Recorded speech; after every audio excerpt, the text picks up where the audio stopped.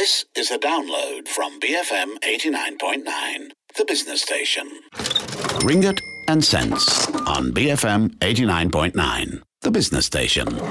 Good morning, you're tuned in to Ringgit and Cents, the show all about personal finance, and I'm Sim Wee Boon. Filing for bankruptcy can feel like you've hit the financial equivalent of rock bottom. While it does wipe out your old debt, bankruptcy is a mark on your credit record, and it can affect one's emotional and mental well-being. But it is important to remember that bankruptcy is not the end of the road, and there are ways to get out of it. Joining me to discuss this is Nirmala Subramaniam, the head of the Household Financial Education Department at the Agency Counselling and Pengurusan Credit, or better known as AKPK. Thank you and welcome to the show, Nirmala. Let's start off with some Bankruptcy 101. What happens when you're declared a bankrupt? Okay, actually, bankruptcy is a process where a debtor is declared a bankrupt pursuant to an adjudication order by the High Court against the debtor if he is unable to pay his debts for at least 100,000 ringgit and above. Yeah? And a person can be declared bankrupt through two methods. One, a creditor's petition. This means the creditor will commence bankruptcy proceeding against an individual by serving them with a bankruptcy notice for debts exceeding 100,000 now, the threshold. Yeah?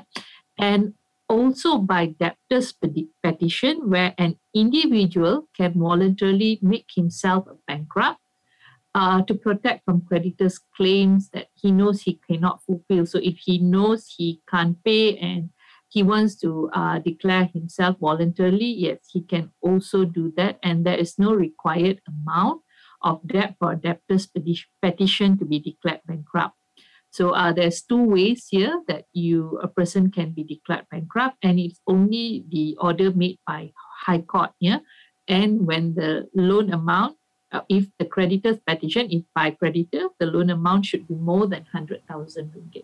Okay, but when the hammer strikes and you are finally declared a bankrupt, what happens then? What is the limitations of that person? So once a person has been adjudged bankrupt, the first thing they would have to do is actually go to the insolvency department, right? They would have to go to the insolvency department and they would have to do all their declaration there. So the branch that's administrating is normally the same state where the bankruptcy order was made. Yeah, so you'll have to disclose every detail pertaining to your income to the insolvency officers now, and there will be quite a number of declaration done there. So then now they will see, okay, what is the amount that you can pay? You can pay while in bankruptcy. So it's just the process of settling your loans also, right? But as you mentioned, Sim, there are a few restrictions when a person has been declared a bankrupt. And this also has been a lot of myths about it as well. Yeah. So basically, the main thing everybody knows is, okay, one cannot travel overseas, yeah, which is true.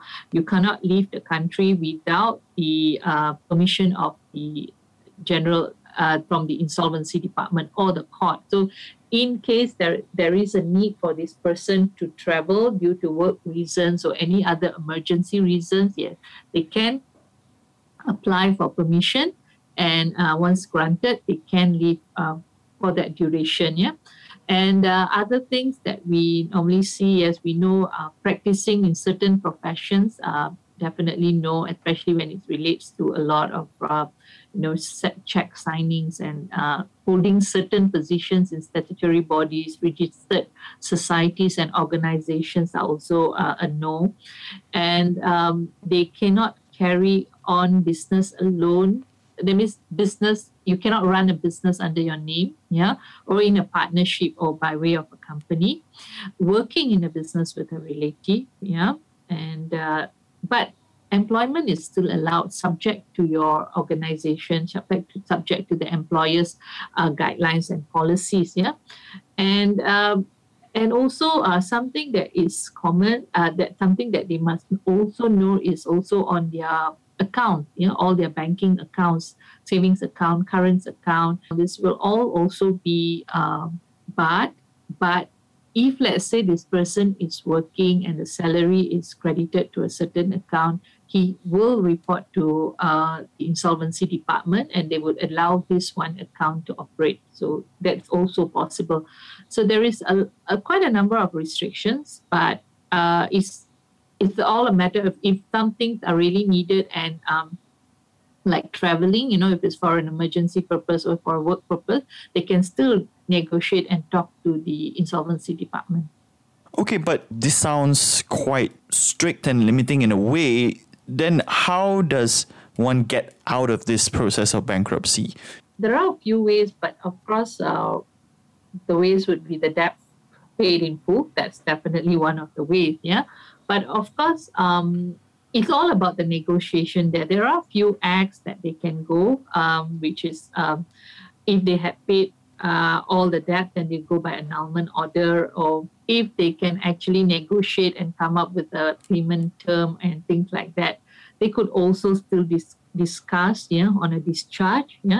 And for a bankrupt, that may apply for a discharge if only 5 years lapse from the date of bankruptcy. The most important thing is actually speaking to your insolvency officer, about this method and ways, because there's also cases where it's a fraud case where he's been declared bankrupt due to an owing that's not by him, and by the time you know it, he may not even know. So there are also clauses on that. So it's about actually communicating with the insolvency officer.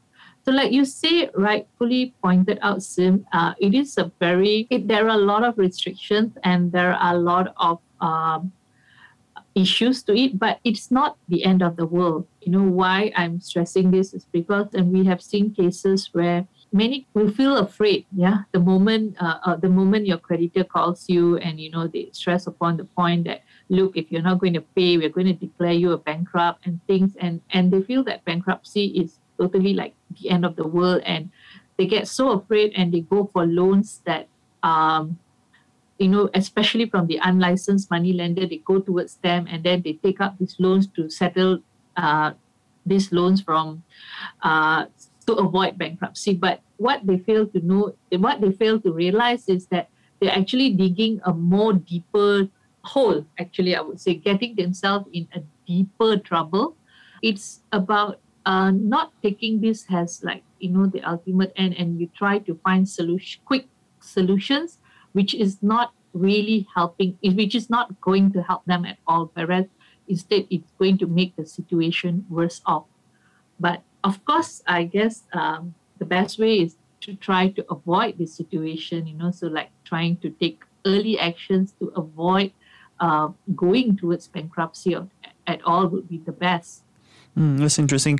Well, I also want to talk about the financial distress, or dealing with it, at least from the emotional point of view. I understand that AKPK recently did a survey on mental health and financial distress. Maybe you can expand on that a bit. We did do, and we did see that a lot of, the stress level has increased, and obviously, I guess it's something very common at the moment where we do see a lot on financial stress, and also to share in suicide cases that we read in the papers nowadays. And there was stats that also shared that the 3 top reasons for suicide are family relationship, emotional pressure, and financial constraints. So I guess part of all the pandemic that happened, the changes, the stress that it's caused, it definitely has impacted towards our financial management and eventually increase the stress towards it. And what we would want to say here is we really need to know how to manage this now. We have to. And there's something that we want to look at it is like making one financial decision at a time, because at times when too many things fall into our head, too many issues, too many problems, it becomes too crowded and we are unable to think clearly. So it's about putting one issue at one time. So as what we say, analyze first. So analyze on what is your actual income at the moment. This is for, let's say for a person who actually lost their job or there's an income disruption. So analyze actually what is the actual income they have now. So they need to know. So address that issue first. Where is my income coming from now and how much do I actually have? And then you look at the expenses. So what is the main expenses that I have? Write it down, think about, look at it. It's just not about thinking, but look at it and see, okay, now this is the main, the core expenses I have now. I cannot reduce this at all. And this is the income. So now how can I make up to the differences? So then we put in our plan, so make one financial decision at a time, track it, and then maybe at this point you would also want to identify what is the stressor, what is the main problem here, what is the issue here. I think it is okay to know that you need help. I think we got to establish that fact first, because I have seen cases that came to AKPK, and when finances are already stressed, they create other habits that actually adds up to the stress, like things like that. So that's something that we really got to avoid, and we got to look at solution-based, which I know saying all this is easier than done. So that's why maybe asking for help, speaking to a counselor or things would actually help you get things back in perspective. Well, before we end the segment, do you have any stories or case studies in your experience or in AKPK's experience of people successfully getting out of this situation, people successfully climbing out of financial distress? And maybe you can share a bit on that experience so that our listeners have something to take away from. There are many success cases that we have seen in AKPK. We have seen a guy who actually lost his job, and then he went into driving taxis. And when he lost his job, he had his credit card debts up to about 50,000 ringgit. And of course, with no income, he was very, very stressed out. And of course, when he started off driving taxis, he was not earning that much to pay up. But then he joined our program. We restructured, put him in the program. And eventually by now, it was like, I think, close to about 5-6 years now. He has already settled 3 out of the debts, fully settled, because we put it in a structured program that he can pay according to his affordability. So he's able to pay. And not only in terms of our financial counseling, we help those with distress. We are also into financial education, where we are trying to prevent. So we try to educate people how can they manage their money better so they can avoid financial distress as well. And one of the cases that I would say that we did a program with these micro entrepreneurs and small stall holders. Like I had this experience with a lady who's selling chendol. They have very basic financial management there in terms of one, separating their business income with own financial expenses, them separating the business account with your own account. So they're all jumbled up. So we educate them in terms of separating, in terms of starting up savings and things like that. And she started her savings slowly and consistently was doing it and moved on to investment. So even now when the crisis happened, her business was badly affected because she was selling chendol at a holiday destination. But, everything is affected now. And she had to close down. But because she had managed to save up and she had actually practiced all that, and all her earlier debts were actually all restructured and done, she was able to sustain, and she was able to use her savings to venture into something else, which is very much in demand now. And she sustained and even growing better. So it's about, when you are having that financial distress, sometimes we think, oh, this is the end. Even whatever I do, what's going to make, what difference is it going to make? It's not going to change anything. It's just going to get worse, so why bother? So that mindset must change, because we have seen, seriously, I have been inspired. While working here, I've seen people who actually come out of the worst situation, like the amount of debt size they had. But it's all about being disciplined, following the plan, seeking for help, asking, and always finding for solutions that has actually brought them out to success. So there's just so many of success cases actually that we have seen who have come out of financial distress. So it's not impossible at all. And that's Nirmala Subramaniam, the head of the Household Financial Education Department with AKPK. Don't go anywhere. We'll be back after these messages. Welcome back. You're tuned in to Ringgit and Cents. I'm Sim Wee Boon. Today's topic is about bankruptcy and how it affects you. Earlier in the show, I spoke to Nirmala Subramaniam of AKPK about what happens to you when you're declared a bankrupt and some of the practical ways to get out of it. But being bankrupt is just more than losing your asset. It can affect your mental well-being. So how do you deal with such financial distress? Licensed professional counselor and therapist Hiren Kaur joins me now to talk about the mental aspects of such a situation. Thanks for speaking to me, Hiren. I want to ask, what is the mental health impact to someone that's bankrupt? You know, a very large part of our mental health is tied to our financial well-being. And when that financial well-being is impacted on negatively vis-a-vis bankruptcy, everything else also is affected, you know, including our emotional states and our social behaviors. And you'll understand why this is the case if you look at the restrictions that are placed on bankrupts. Such an individual is at a very real risk of developing mental health issues. And if these are not treated in time, then they can go on to become disorders. And then we will have issues like depression, chronic anxiety disorder, toxic stress. So yes, individuals facing bankruptcy or who have become bankrupt, the psychological well-being is very much impacted by their circumstances. So how do you overcome these mental stress? How do you, say, pick yourself back up again? There are some things that individuals, I believe, we can do even before bankruptcy rears its head. Like for starters, you may want to secure the home that you live in. And we can do this by placing the home in a trust during our lifetimes.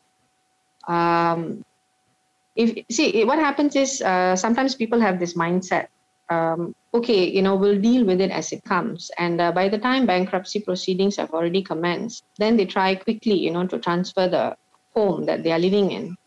But this will be seen as an attempt to frustrate the bankruptcy proceedings, and that transaction may be void. So, be preemptive and secure your home early on, because being able to keep that asset, which is your protection, which is your sanctuary, will go a long way to help you manage the mental stress of bankruptcy if it happens. And you will be in a better place to start over. Most of us, we come pre-wired with the ability to take on fantastic challenges and tremendous stress. And whatever life throws at us. And this is something called resilience. It's an amazing skill that helps us to recover from adversities.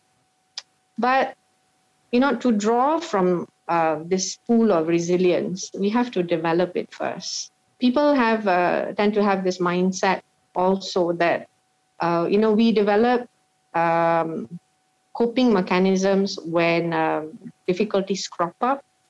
And with some issues, it can work. With some things, it doesn't work so well. And one of those things is resilience. There has to be a ready and a deep reservoir, to draw from when the need arises to pick yourself up again. So if you're going to ask me next, how do I hone my resilience? How do I do this? Learn to cope with challenges now and not when trouble starts. Understand that crisis that you face from time to time, and we face crisis every day. So address the causes of your crisis, address the roots of your crisis. Try to not develop this habit of running away, of getting into denial, because it's like a muscle. The more you train it, the better you get at it. And build a circle of people you can trust. Have your own tight inner circle who will help you through difficulties. It might help to reframe how you view your financial stresses as well. It's something we call cognitive reframing. So this is essentially reframing the mindset and how we look at things, how our perspectives are managed. To me, this goes beyond the glass half full, glass half empty analogy. The way I see it, the glass is always refillable. So try to reframe what has happened into an event that allows you to clear out clutter and messes and to start over, and build the resilience by honing your ability to take decisive action during crisis. If these things some of these things are put in place earlier on, it becomes much more manageable to be able to pick ourselves up again. And a lot of this also has to do with society and its role and viewpoint on bankruptcy. What are your thoughts on how society's role and viewpoints on bankruptcy? Yes, absolutely. We are expected to become financially independent at a certain point, and there's a stigma that's attached if we are not able to individuate in that way, and people view us as burdens. So that viewpoint is still very much prevalent even today. And Sim, in the old days, in some cultures, bankrupts were not allowed to keep anything other than their tools of trade and their clothing. Everything else was confiscated by creditors. In ancient Greece, if a man owed a debt and he could not pay it, he, his wife, his children, his livestock, anything really basically that could be put to work, were all forced into debt slavery. But over time, societal viewpoints have evolved, and we have become more compassionate people. But yes, there is still a stigma associated with going bankrupt. Yes, it is still viewed as undesirable, but there is more willingness now to understand that when individuals file for bankruptcy, it is to get relief. It is to start over. Some justification at least is afforded that, perhaps this honest, hardworking individual, unfortunate debtor is now faced with misfortune, and he should be entitled to a discharge after making amends. In Malaysia, the changing societal viewpoints, actually, they are reflected in our laws also. And our laws have also evolved that way. And this is important because these laws, they protect you, they protect me. Our Insolvency Act has been amended 4 times. And each time, the minimum threshold for debt has increased. So the original threshold was only 2,000 ringgits. Then there was increased to 10,000 ringgits, eventually 30K, and finally it's now 50K in 2017. And then in August of 2020, an amendment bill was passed to mitigate the financial ramifications of the COVID pandemic, to give individuals additional protection. Just as we said about how society has become more empathetic, how can you as an individual say of a friend or maybe a family member who's going through financial distress, who's going through this situation? How can you help? Actually, it's a very interesting question. A good starting point, I would say, is always don't judge. And ask yourself, do you even know the full story? Do you even know what happened? We all know that bad things happen to good people too. Things go wrong in spite of, best efforts sometimes. I mean, just look at businesses that have been forced to cope for the past 18, 20 months, with so little to get by. And this is only one example. And there are so many circumstances, that we aren't even fully aware of. So a good starting point is ask yourself, do you even know the full story? And perhaps that may be a good way to, reach out to somebody. If you were to make a phone call and you might want to say something compassionate and empathetic, like, hey, I just came to know that, this has happened. I'm so sorry to know that you're going through such a hard time, but what happened? Would you like to talk about it? And that might be just that catalyst, to get that person to want to open up and reach out. Don't cast shame. See if you are able to contribute meaningfully, and this could be by, you could keep in touch, just listen to the person, And, once the person is done talking, if you have nothing else to say, just say, I'm so sorry to know that this has happened. I just called in to check on you, and I will check in again. One thing I will highly recommend is avoid toxic positivity. Don't tell people to be positive, in difficult circumstances. Yes, positivity has its place, but, when we create artificial expectations of staying positive, especially in a tough situation like, bankruptcy, it can become very toxic for people who are going through a rough time. See if you are able to contribute financially in any way, and if not, are there contacts you have, that maybe this person can leverage on, that could be the contact of a good solicitor, or a good lawyer, or a good counselor. Learn to be comfortable with your own discomfort as well. Prepare to hear uncomfortable things. Prepare to see the people that you care about unravel before you, because they will cry.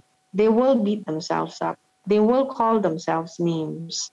And you have to hold a safe space for them.